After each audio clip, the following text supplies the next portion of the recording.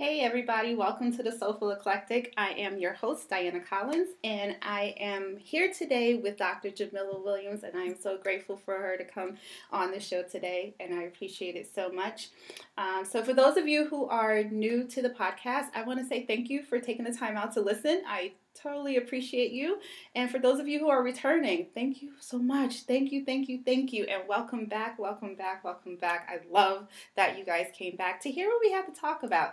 And I think we had some really great stuff to talk about because I think Dr. Jamila Williams has a couple layers that she's going to share with all of us today, and I can't wait to hear them all. I know a few of them, but I think she's a woman of many tricks over there that she's hiding. Without further ado, I introduce Dr. Jamila Williams. How are you?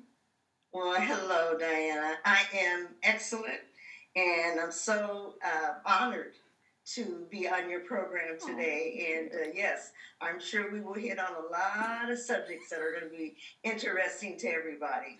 Wonderful, wonderful. So, I met you. God, it's almost already almost a month, right?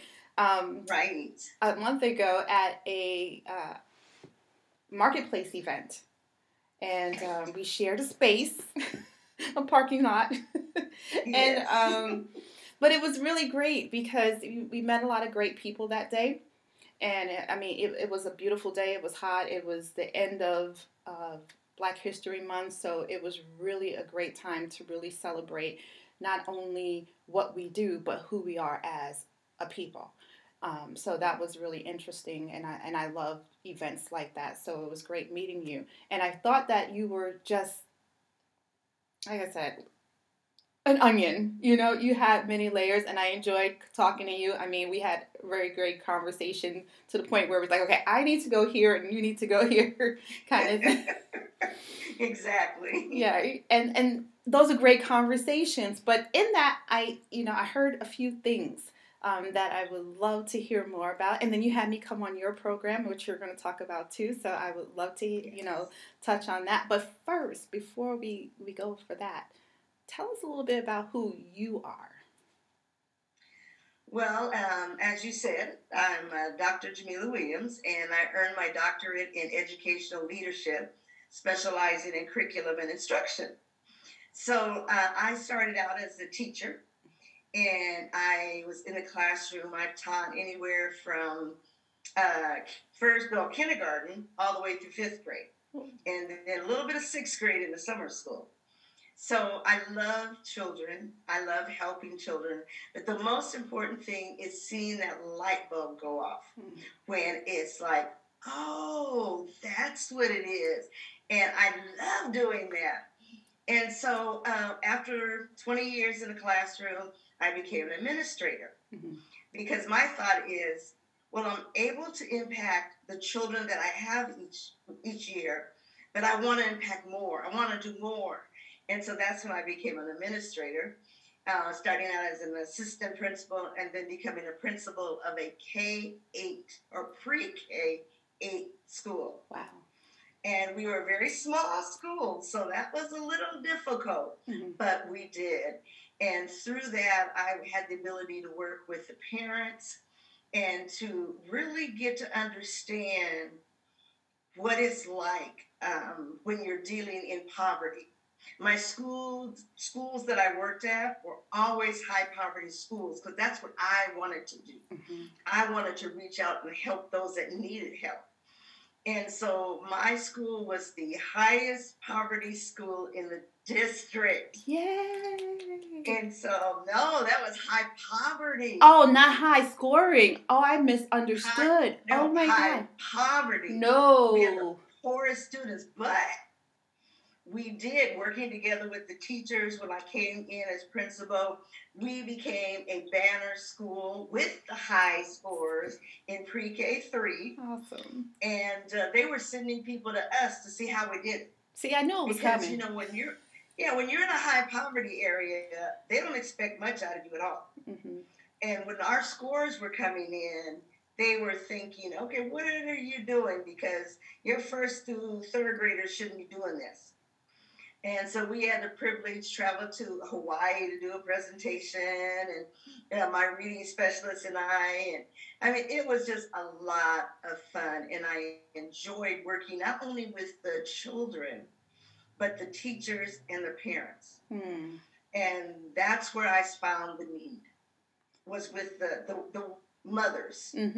Working with the mothers and helping them, because either life had beaten them down, right, and they were feeling like, I'm not really worth much, or they were in relationships that weren't as supportive of them. I'll put it that way. Right. And so I started then working on a program with the women and helping them to see the good in them and to making them feel good. And that's kind of what started me on my journey. Nice. So that's all my backstory. Well, that, you know what, and I love it, and I love the passion that you just, I mean, you just lit up when you were talking about the kids, and it's beautiful to see.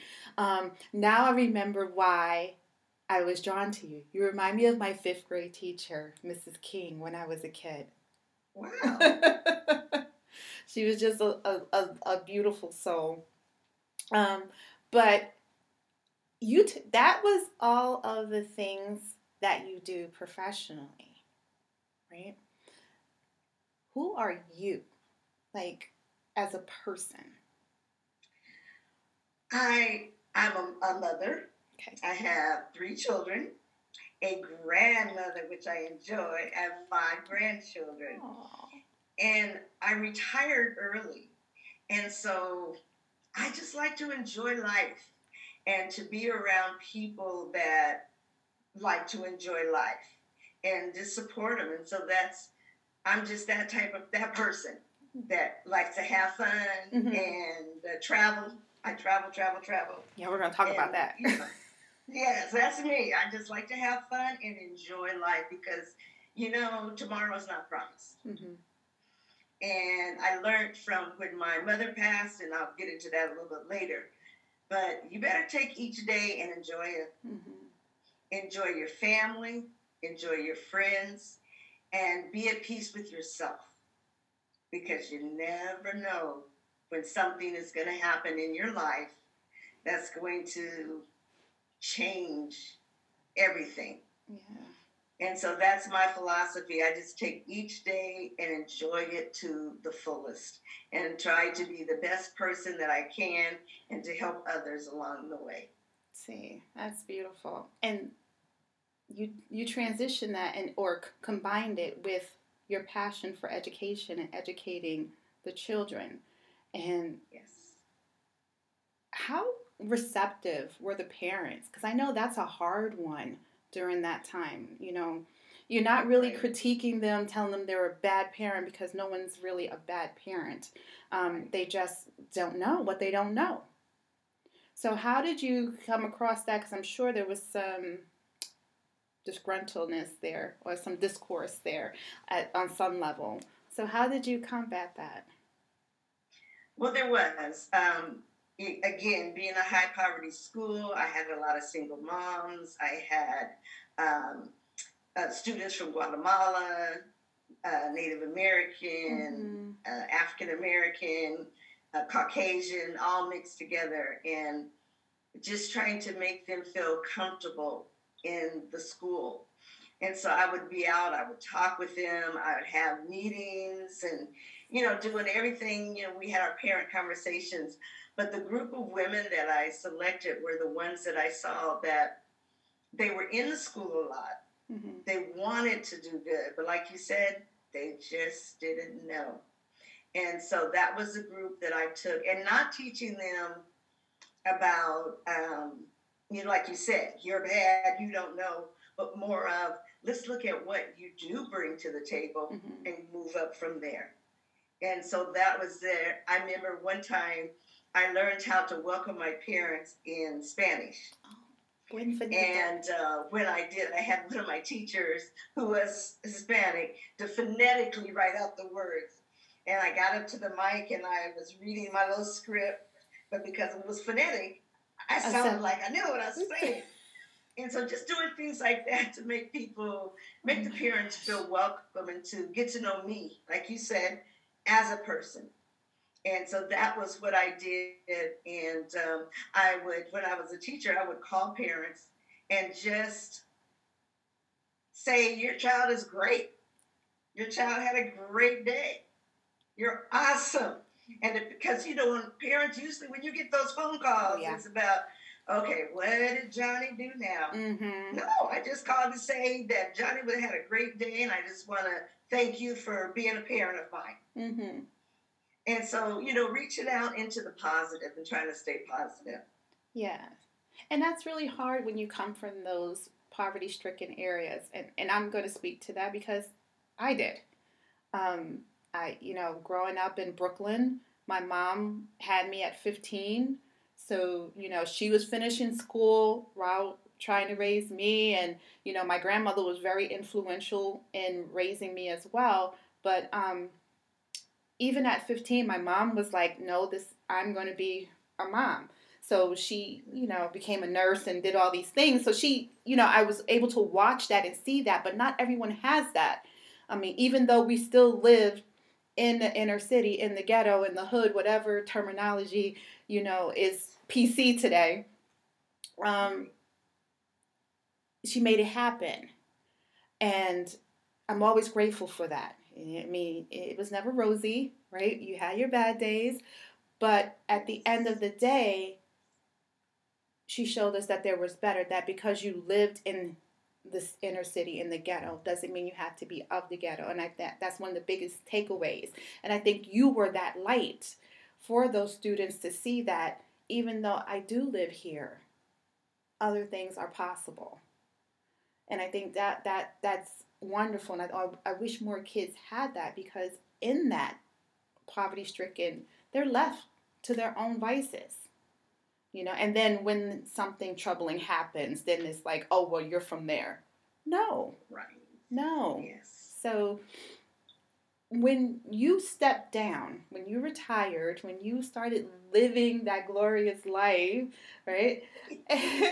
How did you begin that transition? Because it's not easy. Just thinking about you and, knowing you in this short time and having this conversation, I know it wasn't easy. How did you come to that conclusion, that decision? Well, at first it was fun. Oh my goodness, not to have to get up when I wanted to get up, go do what I wanted to do, when I wanted to do it. I loved it. And when I retired, my mother and I moved here to Arizona from Portland, Oregon. Mm-hmm. And so we were loving it. We were doing things and going around and everything. But then, because I'm such a people person, I was like, I have nothing. I have my mom, and we had a great time. Mm-hmm. But I wanted more. And so a friend of mine that I was walking with was talking about a business she was in. And my question to her was, are the people nice? Right. And she was like, yeah, they're nice. And so then my next question was, do you have fun? And she's, oh, yeah, we have parties all the time, and we do this. I was like, sign me up.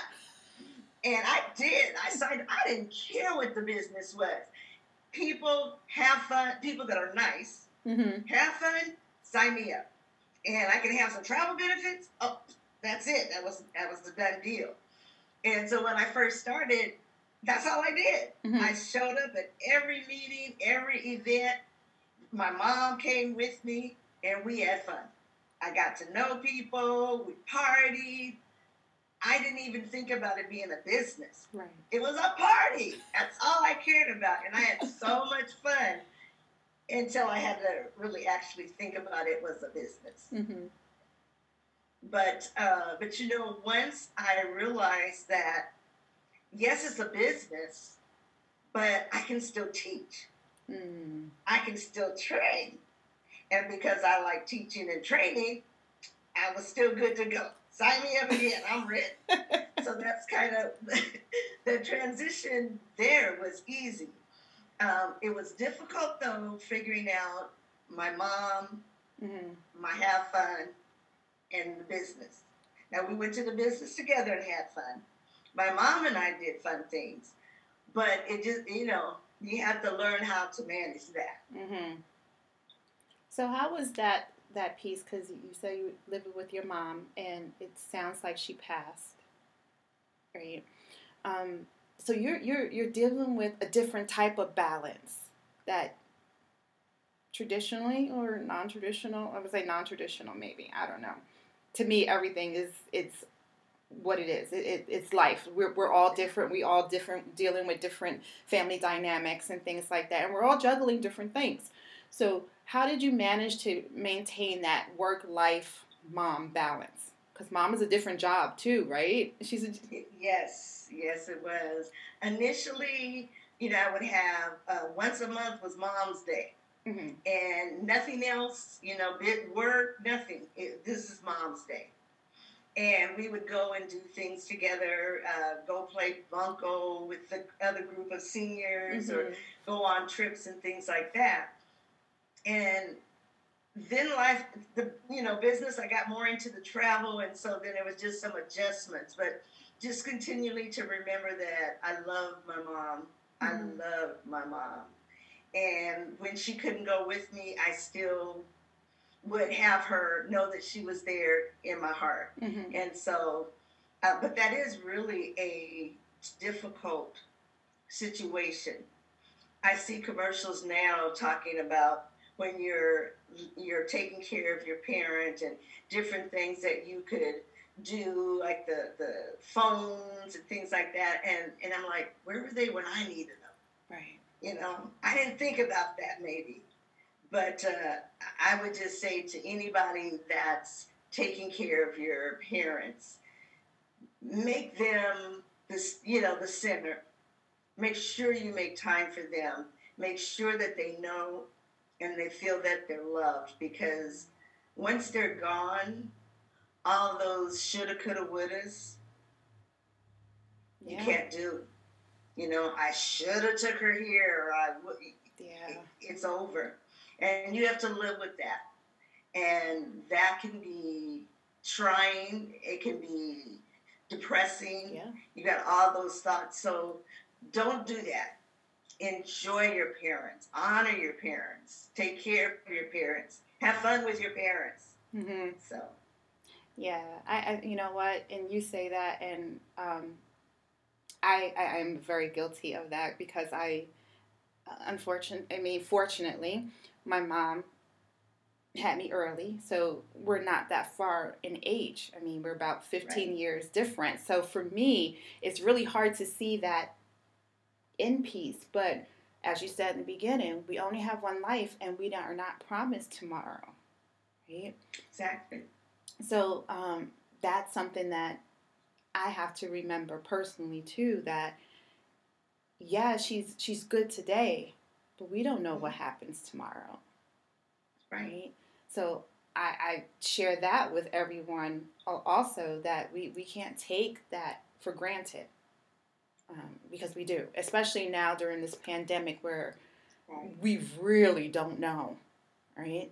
And and that's with vaccine, without vaccine, however you want to spin it. I'm not going to, sit here and get on that soapbox. But regardless, you still are unsure. We're still on uncharted waters here. Well, you look at that 14-year-old young man. Yes. He was 14. Nobody would expect him not to be here. No. So that's why I say, enjoy your family, mm-hmm. because you never know. Yeah. And don't have any regrets. Don't live with because you'll have to live with those regrets. So do it now. Absolutely. Absolutely. Now, with that, you're doing that juggle. You're making mom the center, and you're doing the travel business and teaching, and how did you take care of you and your mental? I know traveling was your thing, and yes. that was an outlet for you. But what else? Because again, we're dealing with a lot of mental health, especially now during the pandemic, and I don't want to say that it's more prevalent. I think it's just being seen more than what it was. I don't think the prevalence ever changed. It's just now people are paying attention and just a tad bit more. So how are you? How were you? And how are you taking care of your mental health during, all of this, even before the pandemic, taking care of mom during the pandemic? How? What did you do? Well, see, that was the issue. I was taking care of mom, enjoying the business. That was it. And so to me, I was living my best life. I was flying here and there. I was in front of this person, that person. I had it all, right? And I had my mom too. But what happened is, the more I got involved in the business, the less time I had to spend with mom. And I wasn't taking care of me at all because I thought I was doing those two things. And I just kind of lost myself. I lost me. I became the business. I even lost contact with mom, even though she's living with me. But I was just so involved in having fun, traveling, in the business, doing this and that and the other, that I forgot to take care of me physically, mentally, and I was not taking care of mom as much as I should have been. And so when my mother passed, it was devastating. I'm an only child. My mom was young, not as young as yours, but my mom was 18. I didn't have a grandmother. And so when my mom passed, the business meant nothing to me. Because my mom and I initially were working together to help me to become a director. I mean, that was the goal. And so she was patient at first with me running around because she was supporting that goal. But when she passed, I had no goals. In my mind, my life was over. I even prayed, Lord, take me. I went through my children. All my children were married or are married. And they have their own families. So they're good. I'm single, no husband, no boyfriend. So just go ahead and take me. No, everybody's okay. And the Lord didn't, because I'm still here. But that's when I went through all those shoulda, coulda, wouldas. Because I had put work, well, it wasn't really called work because I'm retired. But I put business before my mom.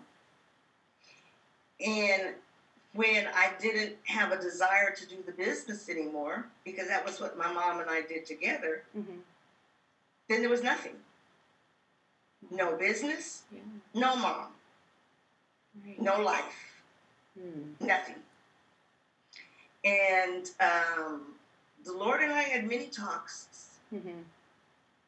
They weren't good ones because I was angry. I was angry because during the time, my mom's sister had a stroke in January. So in July, we got the report that she's probably going to be passing. So my mom and I went up there basically to say goodbye to my aunt. And initially we stayed in a hotel room. And, things were good. We had breakfast, had everything. And then my mom, when we were supposed to leave, my mom wanted to stay one more week. Well, we didn't have the hotel, and we didn't have the hotel money. So we had to stay with my cousin, who also, that was where my aunt was. And my mom was just angry, angry, because she'd never seen her sister like that before. And I wasn't receptive enough to pick up my mom's pain. Because in my mind, we're saying goodbye. That's your sister. I'm only child. I don't know what it is to have a sister. Right. A brother. Right. Just say bye. You know. Right. Not that cold. I get it. But I didn't know. I didn't know, and I didn't pay attention. So then she actually passed twice.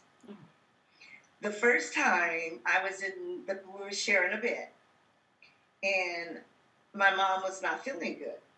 She was, having stomach issues and everything. And I'm like, what's going on? What's the matter? And we thought it was a salad that she ate that was, had gone bad or something. Mm-hmm. So I, gave her some 7-Up, and it was just, we didn't know. Right. And usually, I was taking some meds to help me sleep. Mm-hmm. But usually I can wake up. It's not like NyQuil or something like that where I'm out. Right. But this particular night, I was so sleepy. Mm. And so I would wake up and see my mom having issues, say something, she'd be like, go back to sleep, and I would. And then I heard this real deep, gutsy breath. Oh. I thought, that's strange. And then I heard it again. It's like, something's not right. I turned and looked at my mom, and she was gone. Wow. I was picking up her arms and, Mom, like you do. She was gone. So I ran into the next room. I got my cousin who knew CPR. She started CPR. We called the ambulance. Well, by the time they got to the hospital, they had resuscitated her, but she was not conscious. And so, but she was breathing. She was breathing with the help. Right. So we went a whole week in the hospital. I initially sleeping on chairs because I refused to leave the room. I stayed there with her. And all of those, like I said, those woulda, coulda, shouldas, those God, why didn't you tell me? Why didn't you wake me up? Right. So I could have helped her before she was gone. And so we ended up, as I said, that she did pass in the hospital. They had her in a like a hospice room, and she did pass. And that was the second time because I was in the room. And so I came out of that situation just devastated. I had, no goals. Right. No life. And I kept hearing God say, you are able. And I said, God, you're talking to the wrong girl here. Right. Because this one is not able to do anything without my mom. So mom's gone, I'm done, take me. Mm-hmm. But I kept hearing that, you are able. And so I started looking up able words, capable. Now I can't think of them, but, all those words. Right. Understandable. Right. All those able words. And it took us a positive spin. And that's when I started writing the book, You Are Able. Yes, you are able. Yes. And it's moving from shattered to empowered. That's when the Lord gave me the able to stand for awesome, bold, legendary, empowered. Wow. And so my goal with the You Are Able Academy is to help women that, like me, felt life was over. The world is done. Take me away. Right. Because you think about, like you said, all the people have lost jobs. People have lost family members. People have lost spouses. Incomes have gone. People have lost children. And so there's a lot of hurting people in the world. And so if I can just touch a few and help them to move forward and feel better about themselves, about their lives, and find a path, see there's a path to move forward, that's my goal. And that's a beautiful goal. I think that's a goal that we both share. I mean, that's why I started the podcast, because I said there's a need for people that look like us, right? Right. To deliver the message that we can and that we are able, Yes. because we hear it from non people of color, and it's like, yeah, okay, but you walk a different path than I do. You have Mm-hmm. different. You may have your own hurdles that you have to get over, but they're nothing compared to mine, Right. right? So with that, we don't go seek a assess assessment, but we don't go seek help from another professional, because we were taught to deal with it on our own, right? Right. Handle it the best way you know how, and you just keep moving. You just keep moving. You pick it up. You just keep moving. So Pick having up your that, bootstraps. Keep right, going. you pick up your bootstraps and you keep going, and not to say that's a bad thing, right? Because just that philosophy alone got me where I am today, because I had to keep moving, right?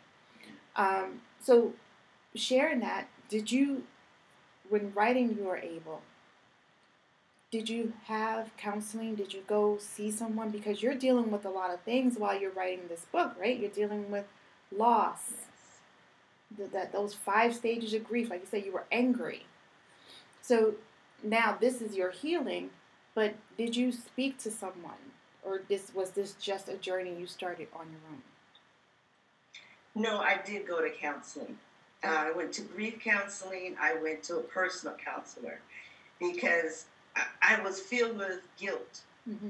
It was all my fault. I was there. I should have seen the signs. Back to the coulda, woulda, shouldas. Why didn't I take her to Grand Canyon? Right. Why didn't I do this or that and the other? And so it was just all in my head. I started writing the book and then I stopped because the emotions, because it was like I poured my feelings and emotions out in the book. Mm-hmm. And writing that brought up all that hurt and pain and anger again. Through, like you said, those 5 steps of the grief process. I had to start over again. So finally, I got to the point and I just wrote the book Mm-hmm. because I knew that was a way that I could honor my mom. You know, thinking if I wanted to make up for those woulda, coulda, shouldas, what could I do? Mm-hmm. I wrote the book in her honor so that it could help someone else. And so I had to get counseling first and deal with the things, it wasn't my fault. Mm-hmm. I think a lot of times, like you said, we don't go get that help that we need. And we feel and we hold it inside. And then you get outbursts and you're wondering why people are so angry. Right. Well, it has nothing to do with the situation. Mm-hmm. A lot of times. It's what's going on inside of them. Yes. So you've got to, again, recommend anybody that's dealing with hurt or pain or feelings of inadequacy, seek help. It's okay to seek help. That's one of the things that I'm developing with You Are Able Academy is a way to minister to the women that are hurting. I am not a counselor. Mm-hmm. I don't claim to be, but I'm a great listener. Sometimes And that's I do have some knowledge and understanding of people, of my own story that I can share with others. But get that professional counseling that you need. And if you're not ready for that, you just want to reach out to somebody. One of the things in my book is developing a support team. Mm-hmm. And it's so important to have that support team of people around you that are there for you. Yes. Not just the ones that pat you on the back, oh, you're okay, we'll help you. Right. Or the ones that say, well, you've grieved enough, just get over it. Yes. No. But those support people, the people that will listen to you and just let you cry on their shoulders. The people that have said, okay, you've cried enough, now let's get up and get to work, get something done. Right. The people that you did it. You got out of bed this morning. Yay! You know, your cheerleaders. Right. Your people that are saying, all right, now what steps are you going to take? What do you want to do now? Where are you going to go? You know, I had people that say, what would your mom want you to do? Would she want you staying here laying in bed, not getting up, not taking a bath and all that? Right. No. Then let's go. So you need all those different people around that are dedicated to helping you to move through your journey, because it is a journey. So, yes, that's my suggestion. That's a great suggestion, you know, and you know, I know on the podcast I suggest it all the time, that when you need that help, it's okay to get help. It's okay to talk to somebody. The hard thing is, as a practitioner, I know it's hard to find, people that look like you to talk to.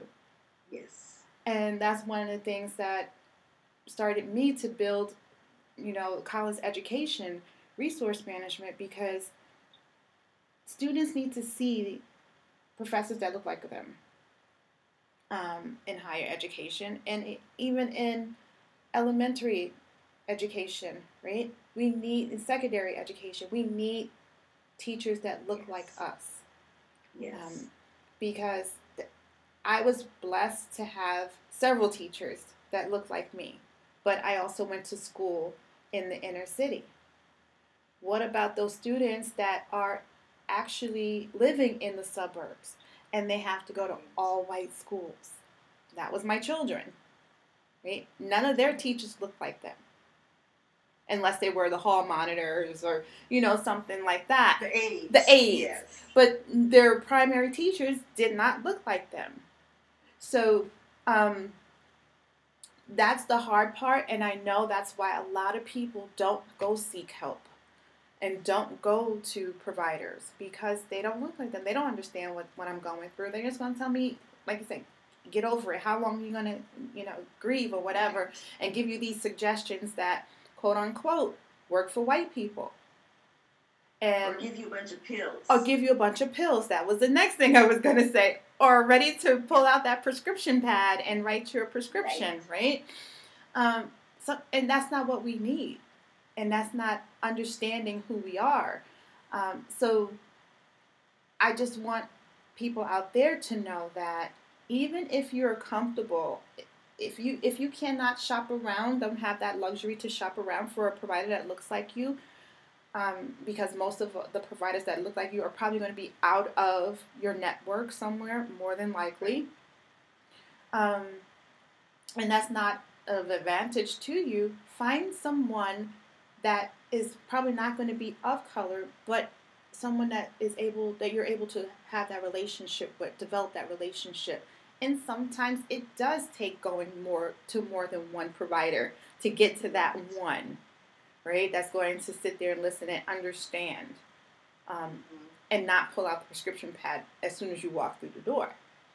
Right. So I know that was probably on your mind too when you were looking for a provider or someone to talk to. Well, I know when I first started, I went to the support group. Okay. And I was still in the angry stage. I was still in denial. I knew it happened, but in my mind, my mom had went on vacation and she was coming back anytime. Right. And I really, that was my mindset. Mm-hmm. She was on vacation. And I went to a support group. Well, unfortunately, I wasn't ready to receive the help.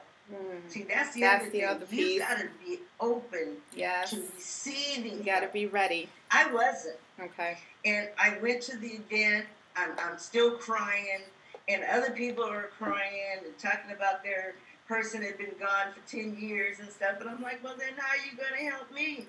Right. Again, they were not like me. They didn't look like me.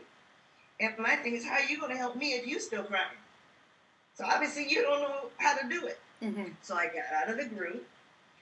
Then I sought a one-on-one provider. And she, even though she was not like me, she was so seasoned and experienced. Mm-hmm. And when I would say, it's all my fault and I could have stopped it, she's like, oh, so you're God now. And I'm like, no, I'm not saying I'm God. She said, no, you said you could stop it. You could have changed the situation. So then you must be God. And that kind of woke me up there as to, okay, if that's what God wanted, if that's how God planned, or even if it was, as they say, the devil meant for evil, God still was going to make it for good. And so then my main counselor after that was God. I still had other people that were counseling me, but I had to let go of the anger so that I could heal. Yes. Because as long as you're angry, you can't heal. You cannot heal when you're angry. So you have to let go of that anger and be open to listen and heal. And that's when the healing process started. And forgiving yourself. And then my counselor, who I love because she was so good, retired. Oh gosh, no, that's the other bad part. You find someone you can work with and they leave and it's like, no. Yes. So I didn't want to start over. No, that makes sense. So then my counselor became writing this book because I was able to get all my feelings and emotions out on paper. And, for my first book, I think it was pretty good. I did get reports from people. It was something it was on my website. Okay. And a young lady that I knew when she was a little girl who played with my children. And she wrote me and she said that the book was just what she needed. Her parents had both passed and she was feeling lost. And when she read my book, it gave her the ability to get herself back together and to move forward in life.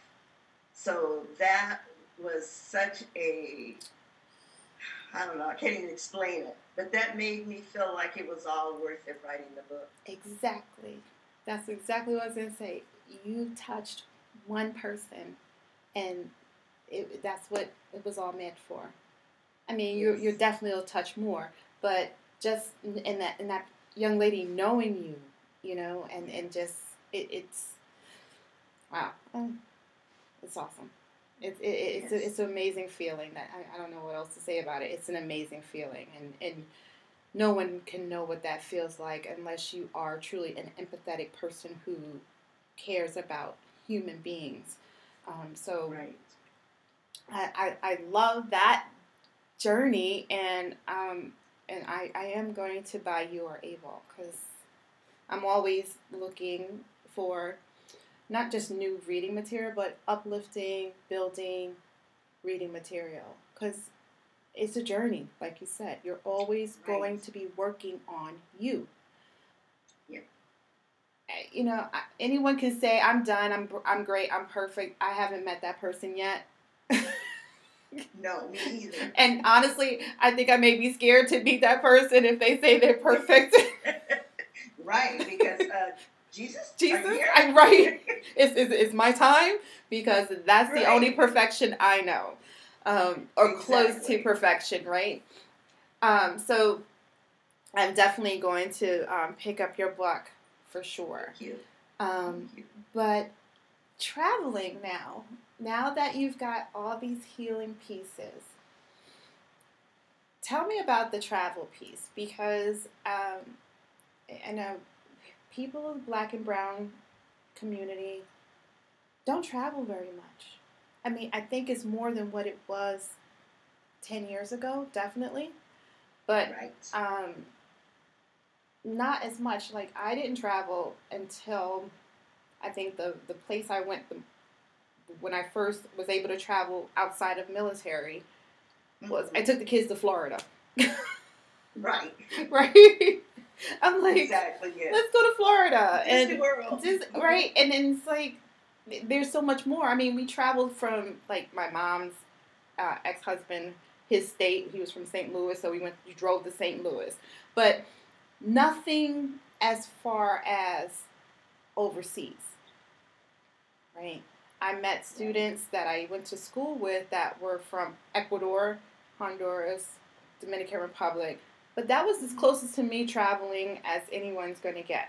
I lived in Brooklyn. It was a huge melting pot, so I was able to mix and mingle with different cultures. Unfortunately, not a lot of the Caucasian or the white culture, excuse me, of the white culture because of where I lived. We didn't have any white students at all in the area. But how did you start that journey? What was your first trip overseas? How about that? Wow. Well, first of all, I've always traveled. Always. Back in the day when it was safe, my mom would put me on a bus up close by the driver, and I was about 12, and I would travel. So, I mean, I've just always been a traveler with my children. Every 3 months, we were on vacation. Nice. Because I was a teacher, there was a break every 3 months, and we would go do something fun. Oh, Summertime, nice. we would do something fun. So I've always enjoyed travel. But I had never went overseas. I took my kids to all of the natural wonders in the United States, but never overseas. I think my first trip, gosh, let me think, was a cruise. And I cruised to Jamaica, I think it was my first one, or the Bahamas. Maybe it was the Bahamas. Yeah, Bahamas.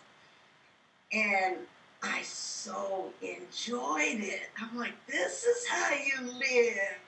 Okay. On the cruise ship, all the food you can eat. Now, this was definitely pre-COVID. Right. But, and you're dancing, you're having fun. Remember, I'm the party girl. So, I enjoyed it. And then it was like, when's the next cruise? Another cruise. But I never did a land stay. So then a friend of mine was doing a Jamaica girls trip. Sign me up. And I was my first land trip. Oh my goodness, I had so much fun. And I've been to, I've been to Puerto Rico. I've been to the Bahamas. Some cruise, some land.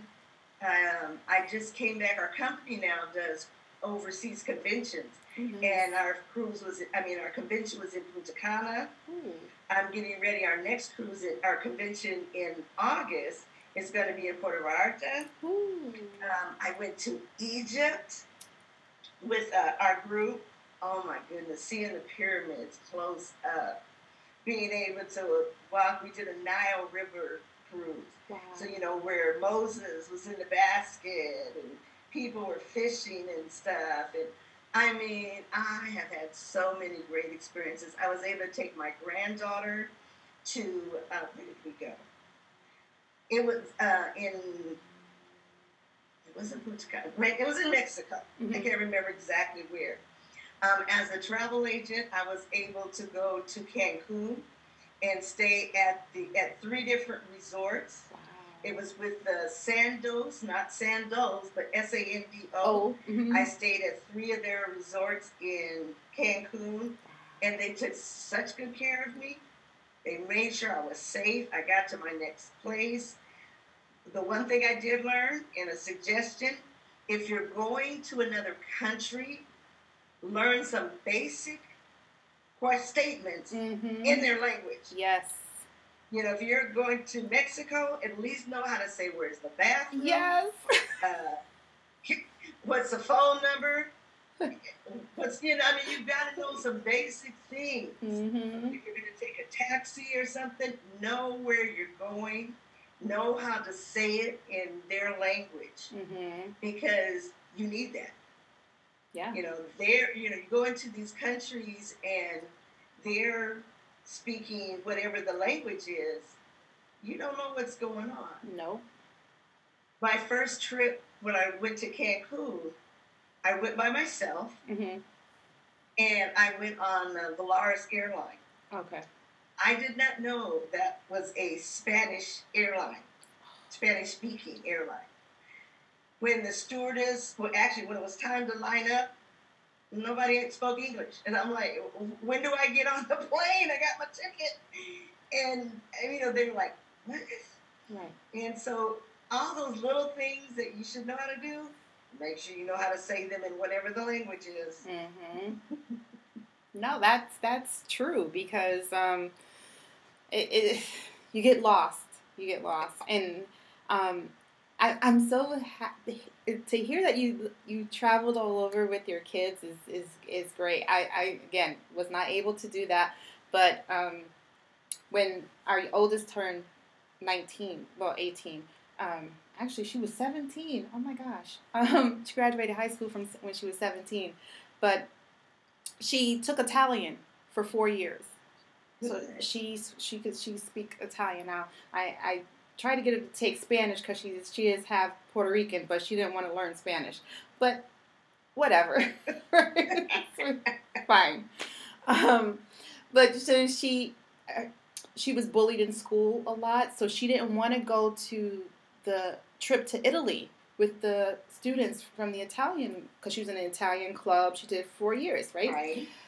So I said, okay, but I wanted you to have an experience. I need you to go away, oversee, see the world, right?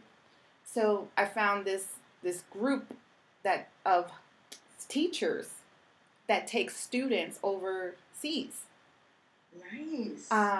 And they're students from different schools around the area, and they go as a group. So you don't have to worry about the safety of your kids, right? Because we all met for months every week, getting to know each other, so we knew who the teachers were and things like that.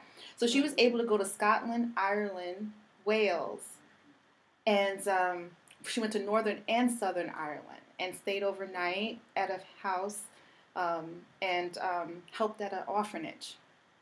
Oh, wow. Yes. So I know that's a memory that she will have in her mind always, forever. Yes.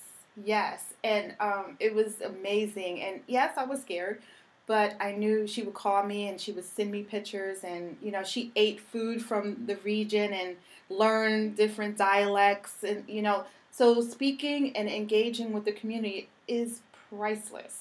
It is priceless. It is. And it adds value to you, I think. Right? It does. And opens your eyes. You look at things differently.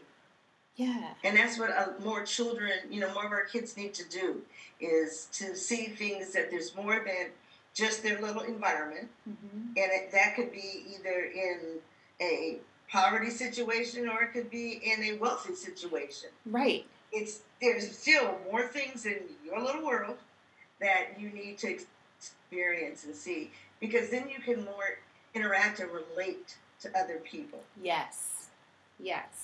And you're more understanding, and I think makes you culturally aware. Yes. Makes you culturally aware.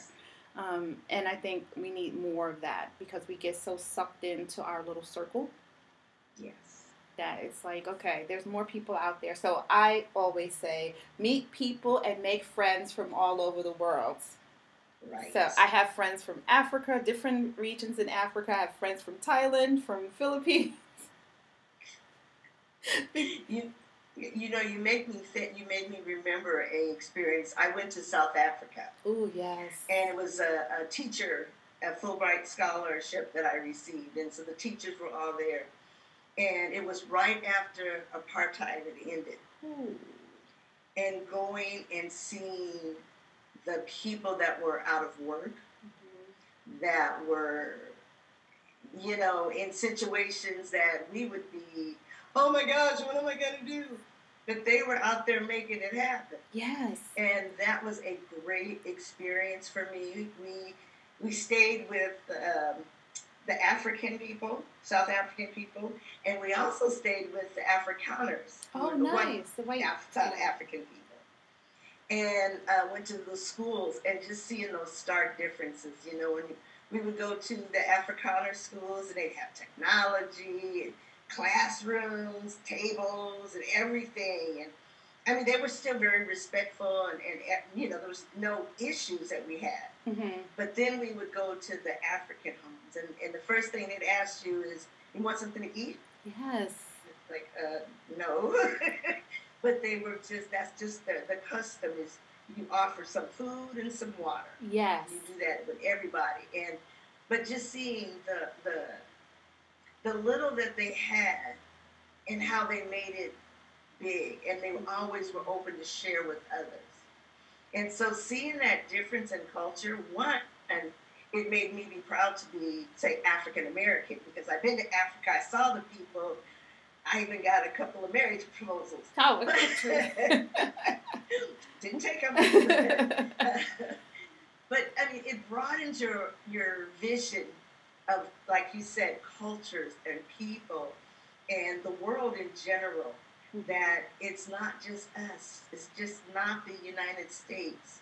There's a lot more out there, a lot more countries, cities, people, and we should be open to go and visit them. And that's what travel enables you to do.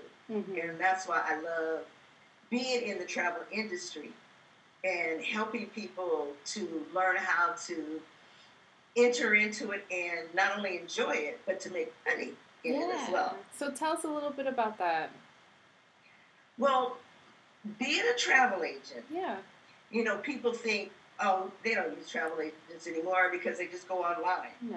I read an article yesterday about how if you're going on a cruise, it's best to go through a travel agent. Because as travel agents, they know the time of year that you should go. Yeah. Whether you don't want to go when it's hurricane season or typhoon season. You know, those little things that they've researched, the travel agents research, they know. And which the rules on this cruise. You know, maybe this cruise says you can take your mask off here, there. The other one may say, oh no, mask everywhere. I mean, all that information, so it's better to use a travel agent. So it's a high need right now for people to become travel agents because more and more people now are saying, okay, got my mask off, I guess it's safe. I'm going to go travel because I've been in the house for 2 years. And so, you know, what I do is I help them learn how to become travel agents and how to become successful and build their travel business. But also, there's an opportunity if you want to help other people that you can make money through another way, you know, through direct sales. You know, just like a lot of the other direct sales companies, travel has a direct sales component as well. Nice. So there's many ways. I think our company says we have over 32 ways to make money. And so anybody interested, we're Healing Nations with Vacations. Nice. So join the movement, give me a call, go to my website. That's what I'm here for. That's right. Healing Nations with Vacations. I love that. I mean, I really do. And I'm looking forward to my next trip. Like I said, we're taking a cruise. Where are you going? It's a 4-day cruise, Nassau, Bahamas. Nice. Yeah, we're going to Nassau for 4 days. And it's a nice ease back into it because we've been closed out for a while. I have not gone anywhere since the pandemic. My husband, on the other hand, has been out and about. He's already been to the Bahamas last summer diving. Wow. So he's a certified scuba diver. And he was in kayaking in the Hudson. Really? He kayaked the Hudson. Yeah. The water made. Yeah. Cruise, yes, but a kayak was too close to the water. I was, So you're talking about a praying woman that whole time? Yes. It was October. Oh, wow. I said, Lord, just bring my husband back home in one piece, please. And he came back safe. And he came back safely. Yes. So he's been traveling, so it'll be nice to get back in there. But like you pointed out, I need to find out what the regulations are for the Bahamas while I'm on the cruise ship. I mean, yes, with the norovirus and all the illnesses that broke out pre-pandemic, they were actually doing pretty well. Like all the things that they have us doing now, they were already doing that on the cruise ships. Remember, I mean, you Exactly. remember, you walk into the dining facility, you're, sanitizing. Yeah, you don't have a choice. Hands. They're squirting it for you. We didn't see you. Yeah, we don't want you touching it. We're going to do it. We're doing it for you. Gloves on. Right. So, I honestly don't think they have much more work to do on that end. And it's just going to be different, and I'm just really interested to see. So that will be my first trip since the pandemic. What ports are you going to? Coco Cay. Oh, nice. And don't remember the other spot, Nassau. Coco Cay and Nassau, Bahamas. It's only a 4-day. Like this one's a short one. So we're only going to those 2 spots and then back. Right. You'll have fun. Yeah, I said I'm going to have fun either way. It's going to be a nice trip. It's going to be a nice trip, a nice getaway. So I am really interested in that travel, and I know a couple of friends of mine had asked me about visiting your website. So. Oh, great! Thank you, Victoria, one of them, is interested in that. So definitely, you will be leaving me your information, and I will definitely post it up so that it's there for everyone to reach out to you for both. Yes, I will. For your book and for your traveling business. So, what's next for Dr. J? Well, we are having a big, what is it? It's a business meeting called The Platform in Vegas, April 4th through the 11th, through the 10th. And I am able to do my first speaking engagement. I know, I am so excited. No, it's one of those, you want people there, and the room was 30. Now, I don't know how many will be there, but it doesn't matter. It doesn't matter. I can't wait for mine. I would love to be able to just travel around. Travel, I got to travel. Got to travel. And speak to people and, the hurting people and help them to learn how to move forward. Oh, man. And then for those that want to become travel agents or who want to do direct sales, I'm here. That's 3 different ways I can help people. And I'm working with a business to get my website together so that those areas are on there. I want to make videos, podcasts maybe. Yeah. From different chapters from my book. Absolutely. On how to heal. It will go along with the book. Mm-hmm. It would have some additional information. And I'm looking to write my second book called Still Able. Oh. Because I'm still able. Because when I wrote the first book, I wrote it totally from my heart. Mm-hmm. Strictly from my heart. And so there's a lot of emotions in there. And I love that. But now that I'm healed a little more, mm-hmm. I want to write more meat as far as instructions. Here's what you can do. Mm-hmm. You know how I felt because you read the first book. Right. So you know all the feelings and you know why. But now let me elaborate on here are some strategic ideas, tips that you can do.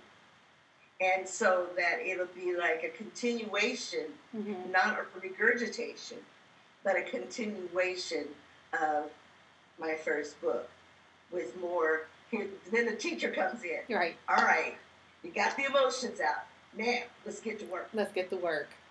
Let's get to work. Yes. So that's my goal. That's my vision for the next couple of years. I want to have that. I want to be able to travel around and speak to groups of women and just share my experience, my story, and help them heal through that and feel better about themselves. Yes. I'm going to join you on that bandwagon too. It's going to be we'll be on that circuit together. How about that? I'd love it. I would love it. Let's start planning it. Yes, because that is my goal too, is to go around and just teach and educate on health and wellness and just, remembering you. Self-care is not selfish. Health, wealth, and wellness. Health, wealth, and wellness, because they all go together. That's right. They really, really do. So you got the health and the wellness. I got the wealth. We're ready to go. We're ready to go. Say somebody sponsor us. Or That's right. Hire us. Hire us. We got this. Curriculum's already written. Just call us and we'll show up and lives will be changed. That's right. How my grandmother used to say, you show up and you show out. There you go. No, I you know what, and I love it, and yes, and I'm not kidding either. I'm on it. Like if you need a speaker, I got it. I'm already prepared. All right. Well, let's go. No. And I did want to say that if you or others are able to come on Thursday, April 7th, to Vegas at the Rio, as a guest of mine, you can come and spend that one day free. Oh, nice. On the 7th?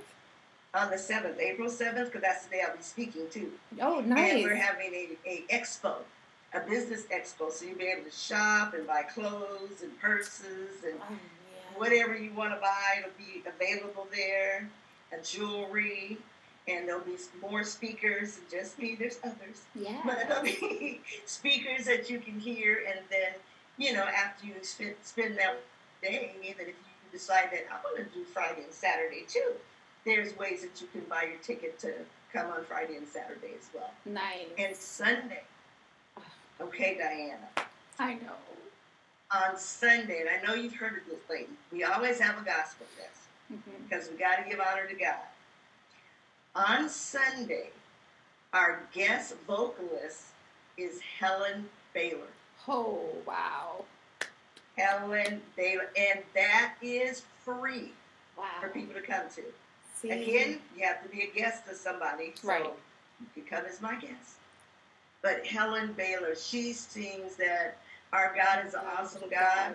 Oh my goodness, I used to sing that at our church. We love that song. Yes. So everybody come out. Oh man, and I'm jealous that I can't make it. I worked really hard, but I'm putting my hat in for next year, okay, as a speaker and a vendor. Okay. We're going to start the sign-up link this year for next year. So I will make sure you have that information. Okay. I'm on it. All right. So you guys heard it here. You come see us. Wherever we're going to be. I don't know if it's Vegas next year, but... Yes, next year Vegas at the Flamingo. All right, so you can come down to the Flamingo next year and see us all. But this year, you can catch Dr. Jamila Williams at the expo. And remember, if you do go, you have to mention that you're her guest. Otherwise, you won't be able to get in. So definitely remember that. We do have a sign-up link, so... And you're going to give me that. If someone is interested in coming on Thursday, just you can email me, and I'll give you my information and my website. And you can just get in touch with me and let me know that you want to come as a guest on Thursday. I'll give you the link. You just go there, sign up. It's no charge. You just sign up as a guest of Dr. Jamila Williams. Nice. I love it. Because we make a list, you get a name tag and everything. So. And you know what? And I love expos. I love going to see the different vendors. And now that I am a vendor and can be a vendor, it makes me that much more excited to share and see. And guys, I'm telling you, that stuff that the vendors have is amazing. I always go broke from vendors. Right. Right. And you think about, like I said, from jewelry to headgear to books to clothing. Yes. I mean, you could come out of there just totally decked out and ready. Yep. Oh, we do have we're doing a Great Gatsby on Friday night. Yes. The Great Gatsby. And now there is dinner. There is a charge for that. Mm-hmm. And then on Sunday, we're having our black and white party where we're just going to let our hair down and have a good time jamming. Yeah. And there's no charge for that. So, see. But again, you know, you have to come as a guest of someone. Mm-hmm. You can't just show up and say, hey, party time. You know, you got to be a guest of someone. Right. But so we've got that full. So, you know, next year, you got to be ready. I'm going to be ready. Okay. I got the outfit already planned in my head. I'm ready. Okay. I'm ready. Well, won't be great Gatsby next year, though. It's okay. But I'll let you. I'm ready. I'll let you know. And then the black and white party. Mm-hmm. I always got a black cocktail dress. Got 2 of them on hand. All right. All right. Bring your comfy shoes because we're going to be dancing. Even got comfortable ballroom dancing shoes. There we go. Well, you're ready. I told you I'm ready. We got this. Thank you so much. I swear. I tell you, I love having guests. Especially when you have great energy. It makes that conversation go great. And I just looked at the time and I'm like, oh my gosh, we've already been at it an hour. It doesn't. No, I just happened to just look down. And it's like, oh, okay, yes, it's been an hour. But that's the beauty of it. It's just like when you have great conversation and heartfelt conversation about life, growth. I mean, we went through who you are, to where you've been and where you're going, right? And we can still probably peel away at a few more things, right? Because yes. I still got a few more questions in there, but like I said, I looked over at the time. I'm like, oh, I gotta stop. But that does not mean that we cannot pick up this conversation again later on, because you can. True. You can, and I am inviting you to come back. Well, thank you very much. I appreciate that. Absolutely, absolutely. Because I'm going to induct you. You are Auntie Jamila now. Okay. I'll accept that. You'll accept that? Yes, ma'am. So, guys, Auntie Jamila will be back. I love people that, especially when you're on the same, wavelength. Yes. So we will definitely have you come back and, and just talk again about, like I said, I have more questions, definitely. And, we have more things to uncover about health, wealth, and, being our authentic selves, all right? Yes. Because just having a conversation with you, I didn't even need to ask the question, how are you presenting your authentic self when you showed up to people? Because I can see that you already do. What you see is who you are. And that's a great thing, because it's hard for some people to be that. And present that, and I'm that's just me speaking for self, wearing so many masks, showing up in different places, and wondering which one to put on that day. Right. It's hard. It's hard. It is hard. It is hard. And so learning how to do that, that's another discussion. Right. Of when you're at work or you're, in a public area, you can't always be yourself. Mm-hmm.